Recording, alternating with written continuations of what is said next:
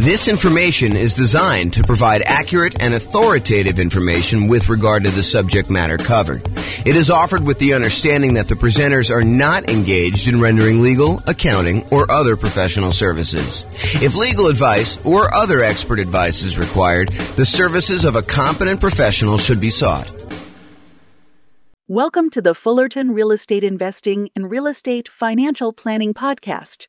Learn all about investing in real estate in Fullerton, California, with a combination of real estate financial planning and modeling with numbers specific to Fullerton, plus syndicated, more generalized recordings of live and pre-recorded real estate investing classes.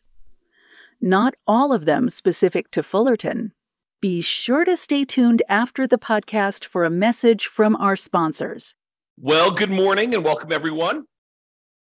I am your host, James Orr, and today we have a very interesting class. I think this is going to be a short class, but what it's about is covering the non-loan specific, loan comparison, loan cost characteristics of choosing a lender. You know, I think a lot of real estate investors, they might call up 1, 2, 3 lenders and compare rates, compare the cost to get the loan. Although some investors won't. Some investors don't do it that way. But I think a lot of investors will. A lot of investors will call, 1 or 2 or 3 lenders that they've gotten recommendations from, either from their other real estate investor friends or their real estate agent or their banking relationships that they have existing. And they will try to get quotes for their lender. And they will compare lenders based on, what interest rate can I get today? And what are the costs associated with getting that loan? Because some of the costs they vary. They're hard to compare, as we will cover in a completely different class where I talk about how do you compare and evaluate different lenders based on these kind of like costs. There's a whole class coming on that. But today it's the opposite of that. It's not the opposite. It's a supplement to that. It is the kind of like non-monetary, non-direct loan comparison attributes for selecting a lender for real estate investors. Because, as you will find out, it's not always exclusively about price. It's not always exclusively about the interest rate. It's not always exclusively about the cost of the lender. There are non-financial selection criteria for choosing a lender to work with as a real estate investor. We'll cover all the financial selection stuff in the class where we talk about how to evaluate mortgages comparing lenders. I'm not going to go over that today because we'll cover that very specifically. But really, this is stuff like, how do you find a good fit for your dream team? How do you find someone who understands and works with your goals, right? So you don't want to go out there and just choose a lender that has the absolute lowest price. If you need help with someone who's going to sit down with you and make a plan with you and help you understand what it's going to take for you to be able to buy 10 properties or 15 properties over the next whatever time period you're doing it.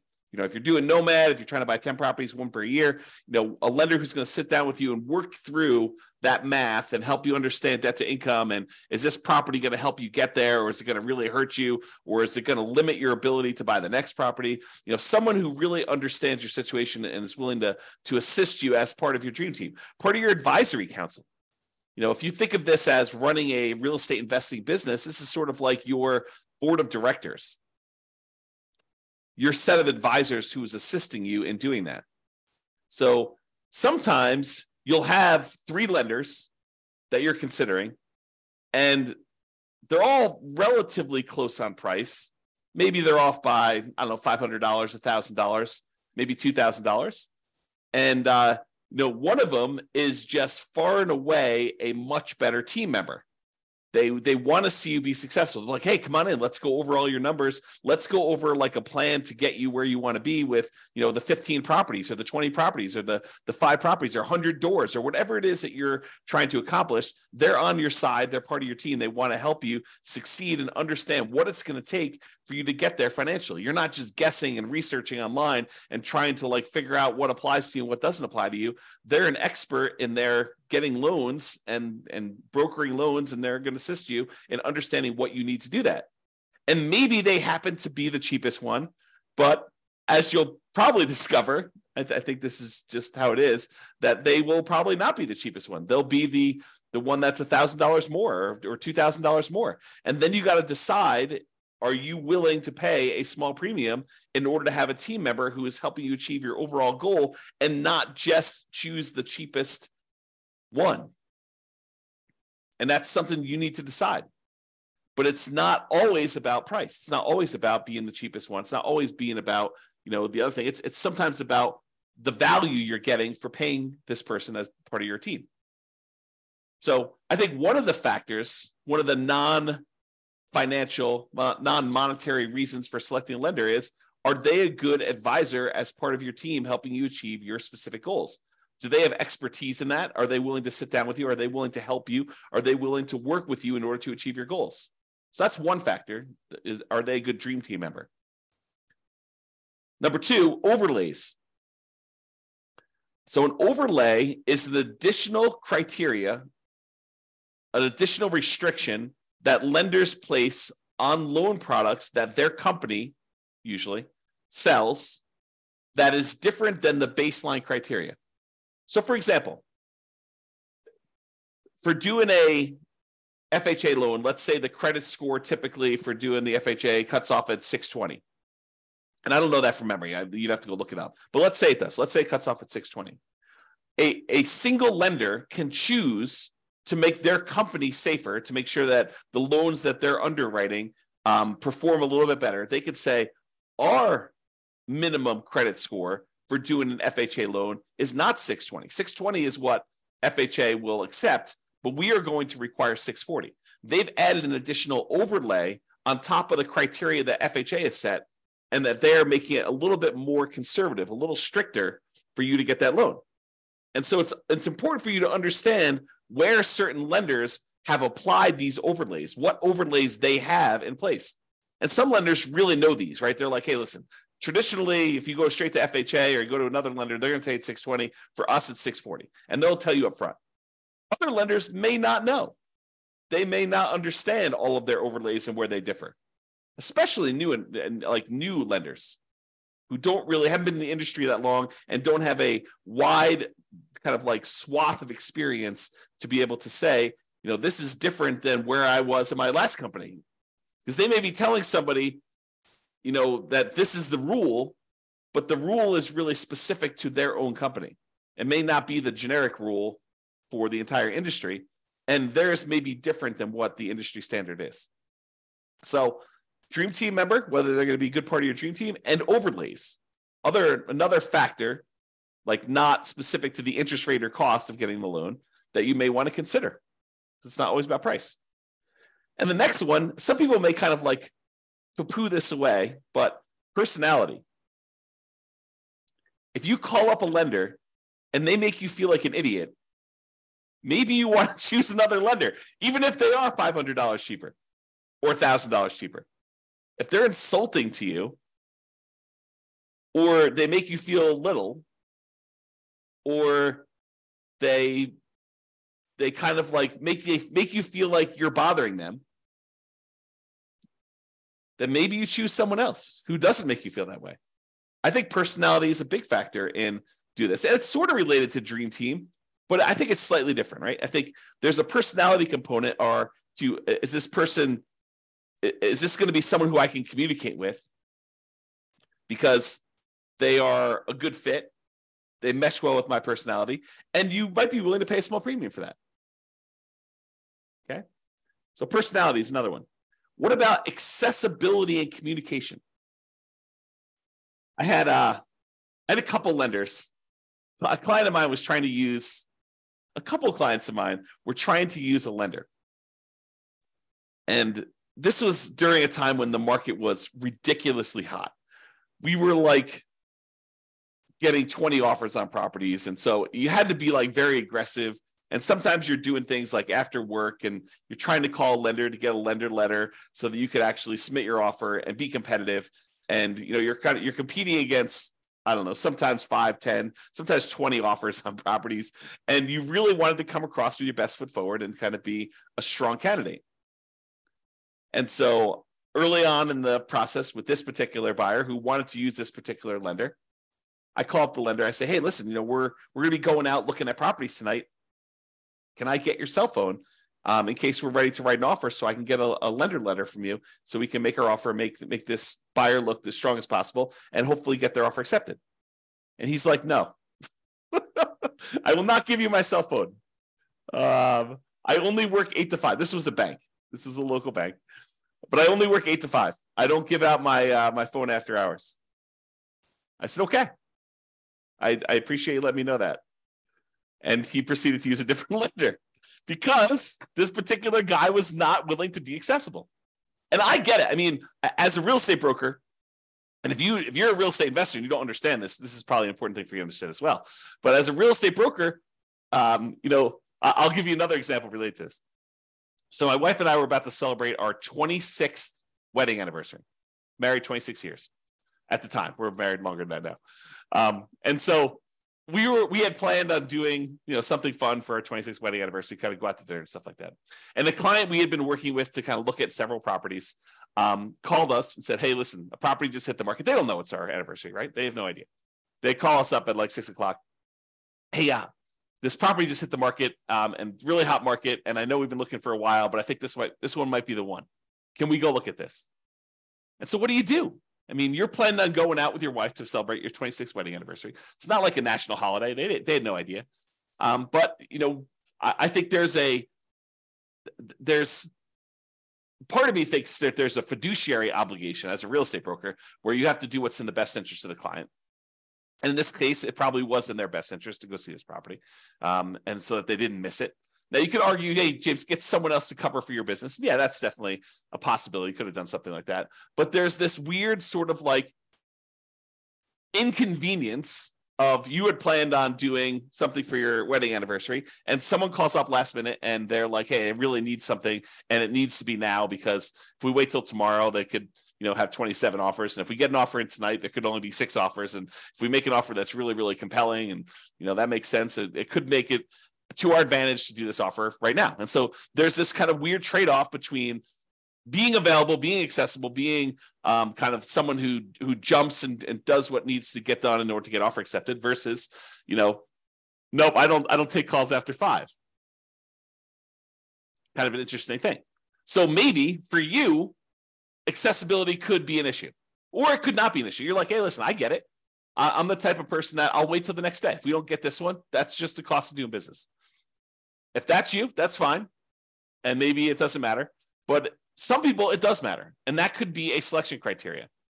How accessible are they? How communicative are they? And a lot of times for communication, you won't know until after you're done with the transaction, after you're done with the first one. Although you can get some hints early on.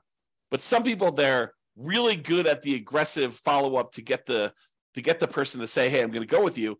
And then they disappear while you're under contract because they're really, really good at following up with everybody who's calling in, but not really, really good about doing the deal and doing the communication of, okay, this is where you are in underwriting. This is what we still need from you. This is how we need to do this. And some of them kind of refer that out to, their team members. They have their team members calling, and maybe their team members aren't great at communicating, or they're not great at keeping you in the loop and stuff like that. And so, it could just be, that person's really great, but their role is as rainmaker, and their role is not to keep you informed about how the loan is going, or they don't perceive their role as being that. And maybe the company doesn't perceive their role as being that. They're like, hey, listen, your job is to go out there and get business, and then we will take care of them from then. We'll have, we have admin people and underwriting people, and, there'll be other people following up with your guys, but your job is to go and meet people and to bring in new guys.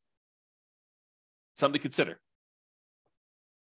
If you're writing an offer, especially like on a weekend, and you need to know from the lender how much can we ask for in seller concessions, because in this particular property, you need to have seller concessions in order to make your numbers work, and you can't get a hold of them, that could be potentially problematic with you getting your offer accepted, because seller concessions could be a factor in whether it makes a deal work or not. And if you don't know the boundary conditions of seller concessions, you weren't planning on doing it, but this property, it really needed to happen, and you're trying to get a hold of a lender on a weekend, and the lender's not around, could be potentially problematic. So That's important to understand. This reminds me, I think we're going to cover this very briefly here in a second, but it reminds me, I'll make this point now. Just because someone is really, really good at explaining to you the loan programs does not mean they're good elsewhere. Someone who has knowledge, and this is more of a generalized thing in life, right? I teach a lot of real estate investor classes. And so when I'm up in front of the room, if I'm really good at presenting class content, which you may or may not think that I am, but if I'm really, really good at presenting class content, people automatically assume that means I'm a good real estate broker, which may not be true. Think about that, right? The skill of being a good stand up in front of the room, class teacher, presenter sort of person does not necessarily mean that I am a good fill out a contract, understand contract law, understand showing properties, be able to get you in there, good negotiator, understanding market stats, although market stats might be part of the presentation skill set, or being able to analyze what the market stats mean. Like the skill sets for those different things, they don't necessarily lead A to B. Because I'm a good presenter does not mean I'm a good real estate broker. Because someone is is good at following up with you in order to get the business does not mean that they will be good at the loan part, that they understand the ins and outs of the loan process, that they understand, just because they understand loans does not necessarily mean that they understand PMI. Just because they understand kind of like generic loan stuff and like what it takes for you to get pre-approved does not necessarily mean that they are going to be good at helping you structure your plan for 20 properties. I don't mean to scare you away. I'm just trying to point out to you the obvious that one skill in one particular area does not make you skillful in others. Now, they tend to correlate. There is a little bit of a correlation, right? Someone has knowledge about, one aspect of doing loans. They might have a higher probability of having expertise in other parts of loans. But use like a sports analogy. Just because someone is a good 3-point shooter doesn't mean that they are necessarily, good at defending or good at layups, or just because someone is good at, getting rebounds does not necessarily mean that they're a good 3-point shooter or a free throw shooter, right? The different skills. Think of it that way. Okay. So accessibility, communication, and being available to do stuff. And then I have another point here about going above and beyond. So I had a client once where the lender required a second appraisal late in the game. Not the mortgage broker, but the person that they were brokering the loan to, the actual lender, the one that was going to provide the money. They were actually requiring late in the game a second appraisal. And I think part of it was because the first appraisal, there weren't a lot of really good comps, and they wanted a second opinion on this. And this was a really good client who had bought a lot of properties with me, and this particular lender was trying to make a good impression, and they really wanted future business from this particular person because they suspected, and they were right in suspecting, that this person was going to go on and do multiple loans in the future. And so there was going to be an extra, in this case, $2,000 cost to have this second appraisal done. And the mortgage broker ate that $2,000 cost. They paid it. Not the buyer, the lender, the broker, the mortgage broker themselves actually paid the $2,000 for the second appraisal. Now, if you're choosing the cheapest option, is the lender going to do that? Probably not. Probably not. Okay. So you probably don't get that with the cheapest lender. So that's something to consider. Now, it is important to understand this. Lender programs vary.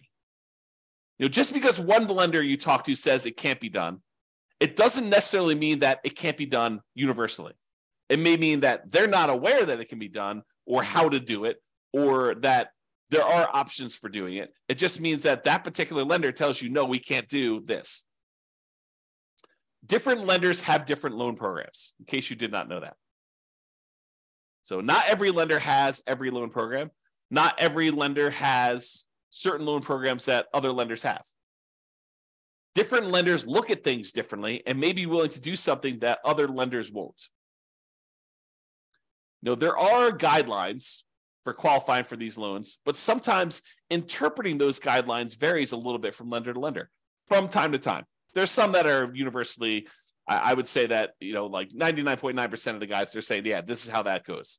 But there are occasionally somebody who interprets something differently. And it may be interpreted in your favor, or it may be interpreted not in your favor. And you may be required to go look for another lender, or you may be incentivized to use that lender repeatedly. Different lenders, as I pointed out, have different knowledge levels. Not every lender is an A+ lender. Not every lender is an F- lender. Just like there are good attorneys and bad attorneys, and good real estate agents and bad real estate agents, and good priests and bad priests, and good football players and bad football players, there's a range of skill levels out there, and you should realize that that does apply to lenders. Some of them really know their stuff and are awesome to work with. Some of them are brand new and they're super sincere and they really want to do a good job, but they just don't have the knowledge level yet. And you may be still willing to work with them and just kind of realize that they are new. And they may ultimately be amazing members of your team. Or they may not be. They may be out of the business in 3 months, and you're part of the wake of disaster that was left over, all the carnage from their 3 months in the business, right? You just don't know. So when I talk about lender programs in the future, and when I talk about all the different programs and stuff like that, what I'm talking about is primarily what most lenders will do. There probably are some loans that I'm not covering because I don't know much about them. Just like some lenders don't know about some loan programs. I have blind spots as well. Okay? So, in conclusion, if you need a specific loan, select the lender that offers that loan. Don't say, oh, my selection criteria is this, but then I only have one lender that's willing to do this particular loan program. You got to go with that lender, right? So I think that trumps a lot of different things. However, if several lenders offer that loan, you'll want to select the lender for your dream team. And comparing interest rates and costs to get the loan, they matter totally. And we're going to cover that in a separate class. It's that important. There's kind of like a separate class on how do you compare loan A to loan B to loan C, especially when they don't all call everything the same. And sometimes they have different interest rates with different costs. And how do you actually do that analysis? So we've got a whole separate class coming on that. But there are other non-financial aspects to considering a lender, and that's what we hopefully covered today to give you some insight as to some other things you'll want to consider. And if you have some other ones, maybe point out to me some ones that you have that might be good there too. That's all I got for you. This has been James Orr. Hope you have a great day. Bye-bye for now. With home prices up, mortgage interest rates up, and rents up, but not quite enough to counteract the higher prices and interest rates, cash flow on rental properties in Fullerton is harder than ever. Book a call with the Real Estate Financial Planner to apply our proprietary 88 strategies to improve cash flow on your rentals. See the show notes for a link to schedule your call and improve your cash flow today. If you're a real estate agent, lender, or professional in Fullerton that wants to help our real estate investor listeners, consider reaching out to learn about collaboration opportunities with this podcast. We'd love to add more value to our listeners by having you assist our investors buy, sell, and finance their real estate investments. See the show notes to schedule a call to discuss collaboration opportunities.